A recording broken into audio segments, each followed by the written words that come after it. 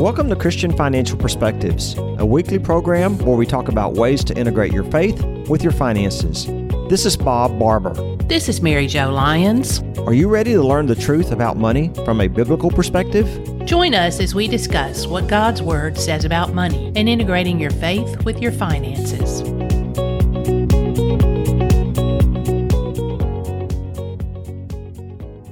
If it's your first time listening, welcome to the program. And if you're a returning listener, welcome back. In this week's show, we will continue along in our series called Biblical Viewpoints of Money and Wealth. This was originally designed as a Bible study and written by my co-host Bob Barber. The series is a deep dive in what God's Word has to say about money. So we thought it would be a perfect topic to cover here on Christian Financial Perspectives.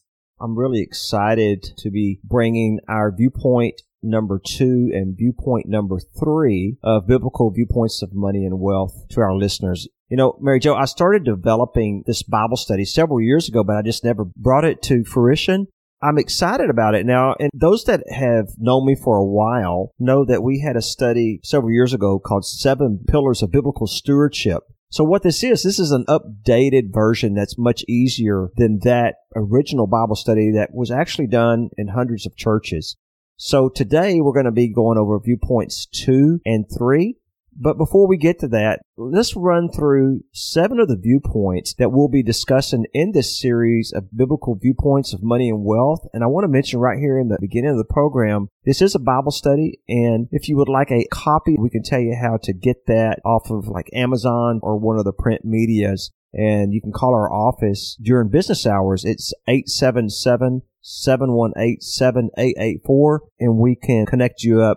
You know, Bob, there's just so much great stuff in here, and there is a lot that connects money and wealth to biblical foundational principles. So we're definitely looking forward to bringing those to our listeners. But as you said, why don't we just kind of review through the 7 viewpoints? First viewpoint, it does serve as that foundation. So if you missed this one, you may want to take some time to review it on our episode that went through the first viewpoint.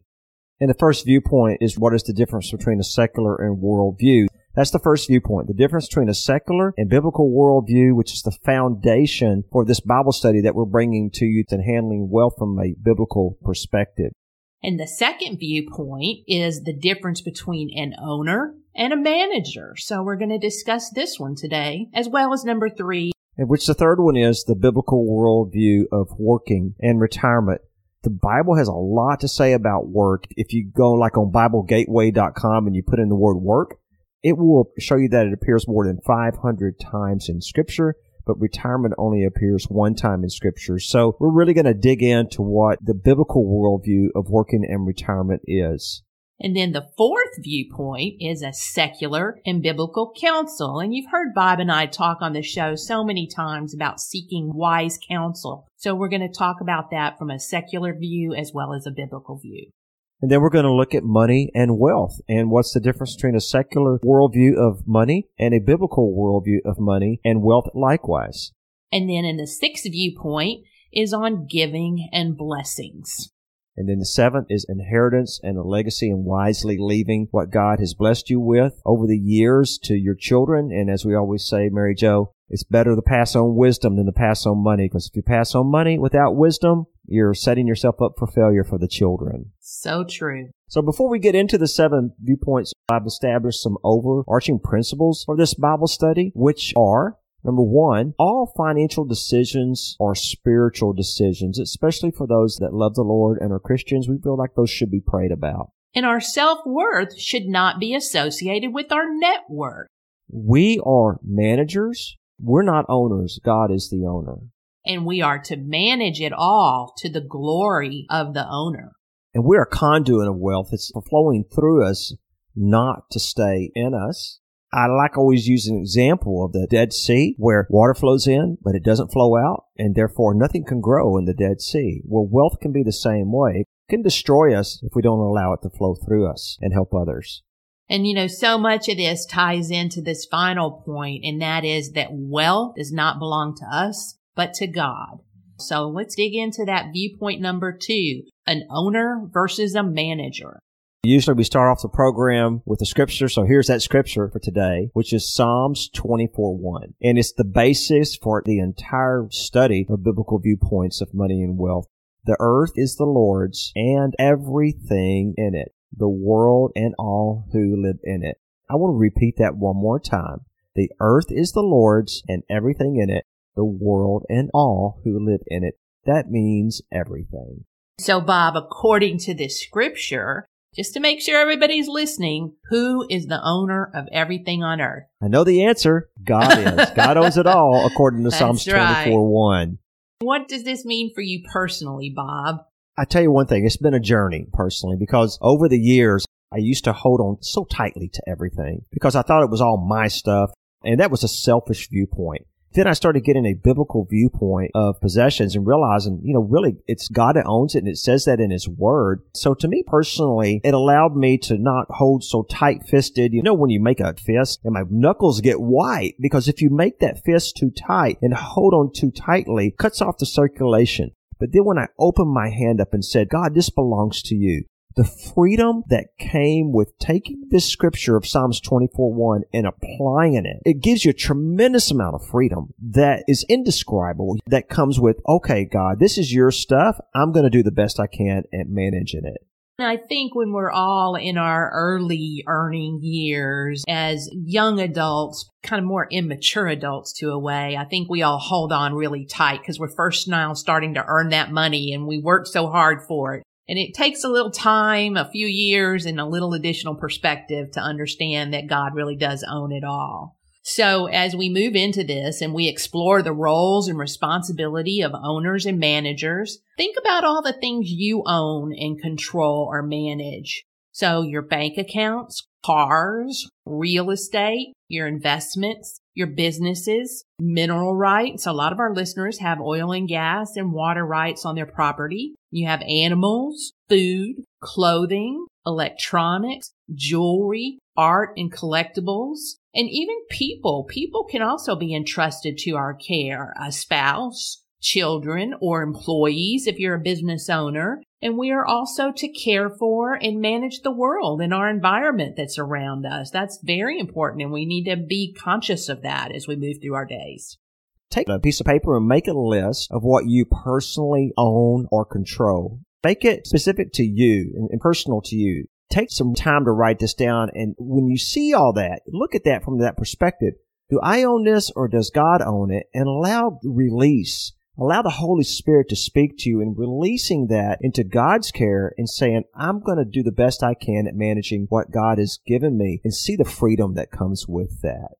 Bob, why don't we go ahead and take a look at the Bible for guidance about what God says about ownership from the scripture, Mark chapter 10, verses 17 through 21. As Jesus was starting out on his way to Jerusalem, a man came running up to him, knelt down, and asked, Good teacher, what must I do to inherit eternal life? Why do you call me good? Jesus asked. Only God is truly good. But to answer your questions, you know the commandments. You must not murder. You must not commit adultery. You must not steal. You must not testify falsely. You must not cheat anyone. Honor your father and your mother. Teacher, the man replied, I've obeyed all these commandments since I was young. Looking at the man, Jesus felt genuine love for him. There is still one thing you haven't done, he told him. Go and sell all your possessions and give the money to the poor, and you will have treasure in heaven. Then come, follow me.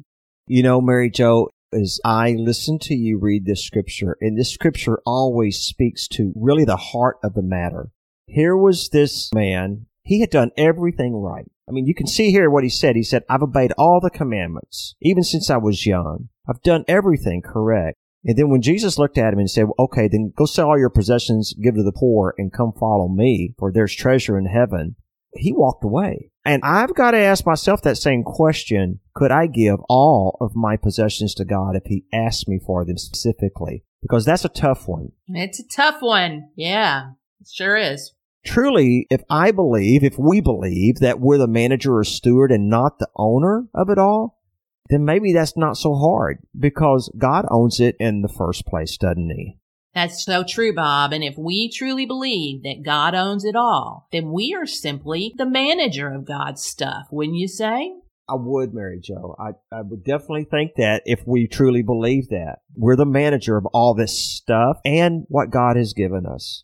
So think about all the things that you do on a daily basis, all the businesses you interact with. Think about the restaurants. Maybe you go eat. Maybe you went and played golf that day. Think about owners of sports teams. What are the typical duties of the manager of those businesses? Payroll, it's employee relations, it's inventory control, facilities management, sales, profit and loss, marketing and promotion. Now, what are the typical duties of the owner? So you have the manager of those businesses, and then you have the owner. The owner is the actual business itself. They accept the ultimate responsibility if the manager fails. So when we recognize that God is the owner and we're the manager, there's actually a huge release of holding on so tightly to all those assets. According to this next scripture that we're going to look at, let's see what happens when an owner gives a manager responsibility. And this is a really long scripture. It's a well-known scripture, though, that comes out of Matthew. You're right. It's Matthew 25, verses 14 through 30. The parable of the talents. And remember, a talent back then was a currency, and a pretty valuable currency back in the time. It was much like a bag of gold, for example, and that was according to biblical scholars. So as we hear about the talents, I want to say in here, Mary Jo, that we've done some research and we've come up with anywhere from 20,000 to 100,000 as to what a talent could be worth today. I think that's inflation at its best. Yeah, it is. It is. So I'm going to share a lot of this scripture out of Matthew 25, 14 through 30. And you can listen along. If you happen to have your Bible handy, then feel free to open up the Word of God with us. Again, it's in Matthew 25, 14 through 30. Again, the kingdom of heaven can be illustrated by the story of a man going on a long trip. He called together his servants and entrusted his money to them while he was gone. To one he gave 5 bags of silver, or in many interpretations it says a talent. To one, 2 bags of silver. To another, 1 bag. Dividing it into proportions according to their abilities. That's a big key in there, what I just said.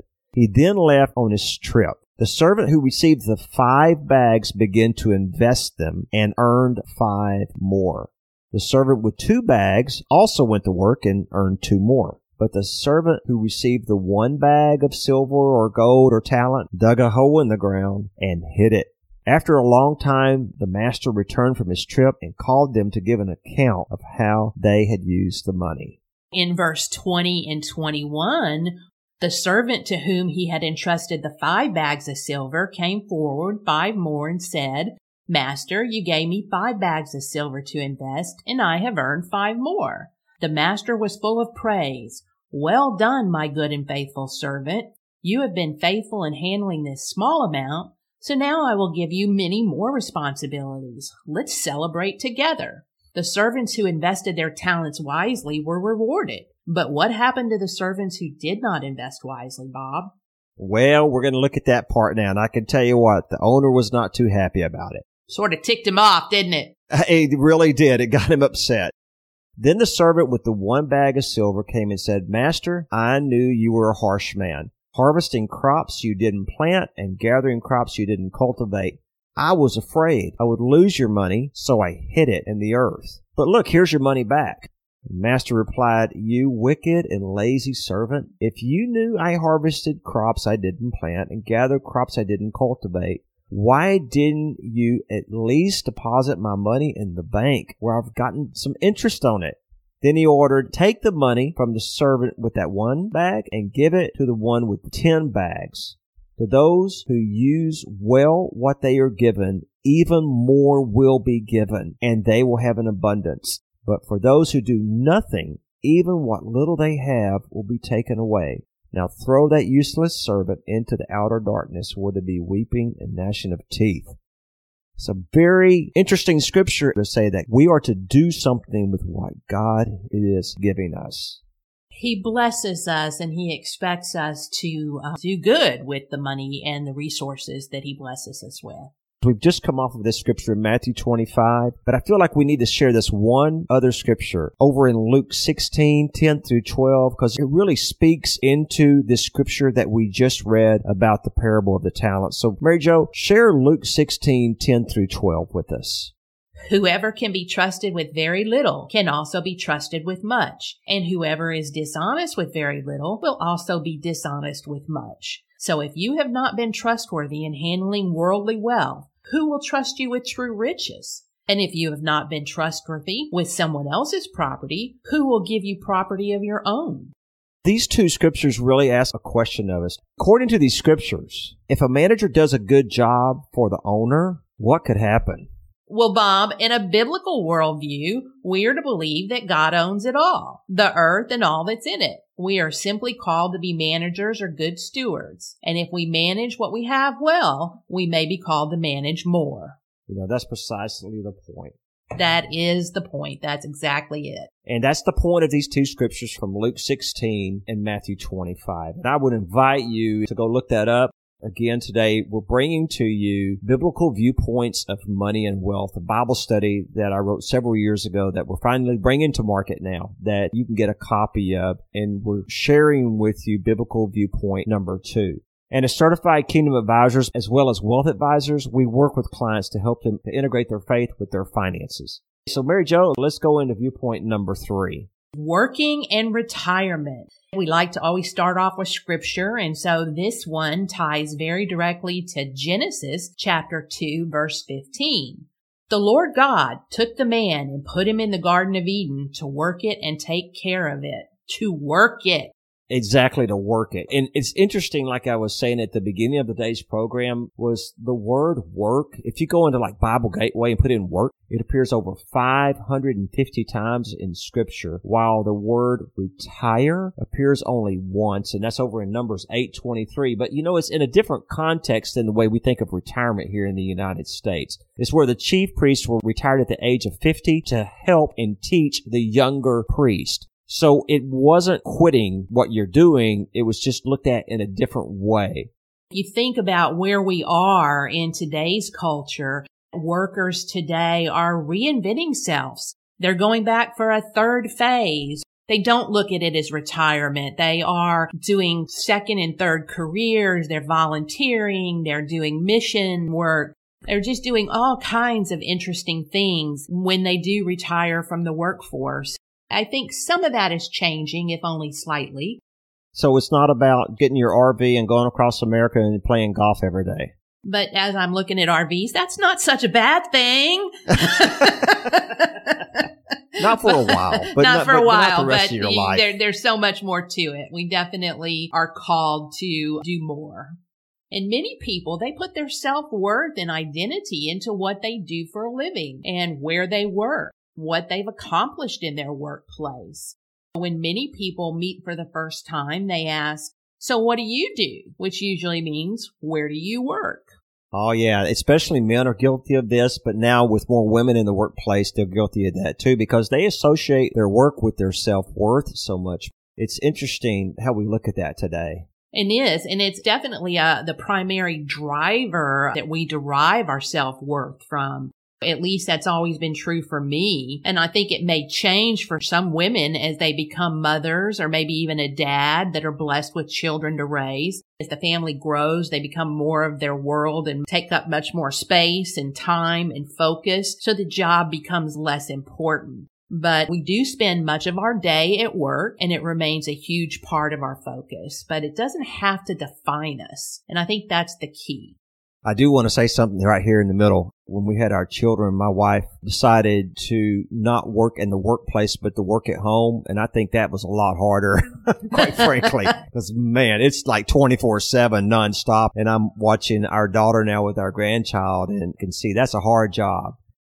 In the Bible, God's word mandates that we work and provide for our families. And like I said, it's over 500 times in Scripture. Even in the 10 Commandments, it says over in Exodus 20, you have 6 days each week for your ordinary work. But the 7th day is a Sabbath day of rest dedicated to the Lord your God. On that day, no one in your household may do any work. What does it say when we choose not to provide for our own? Oh, that's a tough scripture there. It is. We choose not to provide for our family. So go ahead. And that comes from the first book of Timothy, chapter 5, verse 8, as a great example of this. But those who won't care for their relatives, especially those in their own household, have denied the true faith. Such people are worse than unbelievers. When it comes to work, I think we need to ask ourselves, does it matter what position we have at work according to the scriptures? And in 1 Corinthians 12:4-6 and 12:21-27, God responds in His Word, there are many different kinds of spiritual gifts, but the same Spirit is the source of them all. There are many different kinds of service, but we serve the same Lord. And I think that's a wonderful scripture, really getting deep into that, all the different gifts. And there's not necessarily one better than the other because we all need each other. Well, that's right, Bob. And so we want to ask if all positions are equally important in the eyes of God. And that's addressed in 1 Corinthians chapter 12, verses 21-27. The eye can never say to the hand, I don't need you. The head can't say to the feet, I don't need you. In fact, some parts of the body that seem weakest and least important are actually the most necessary. In verse 26 and 27, it goes on to say, if one part suffers, all the parts suffer with it. And if one part is honored, all the parts are glad. All you together are Christ's body, and each of you is a part of it. We've really established how important work is.